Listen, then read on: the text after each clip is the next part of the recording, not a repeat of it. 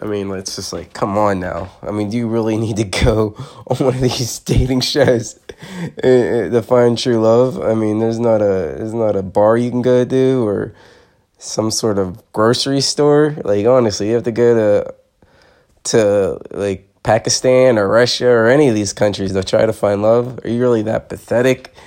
Like, come on now. Give me a break, Gene. What's the matter with you? Just have some self-respect, you know?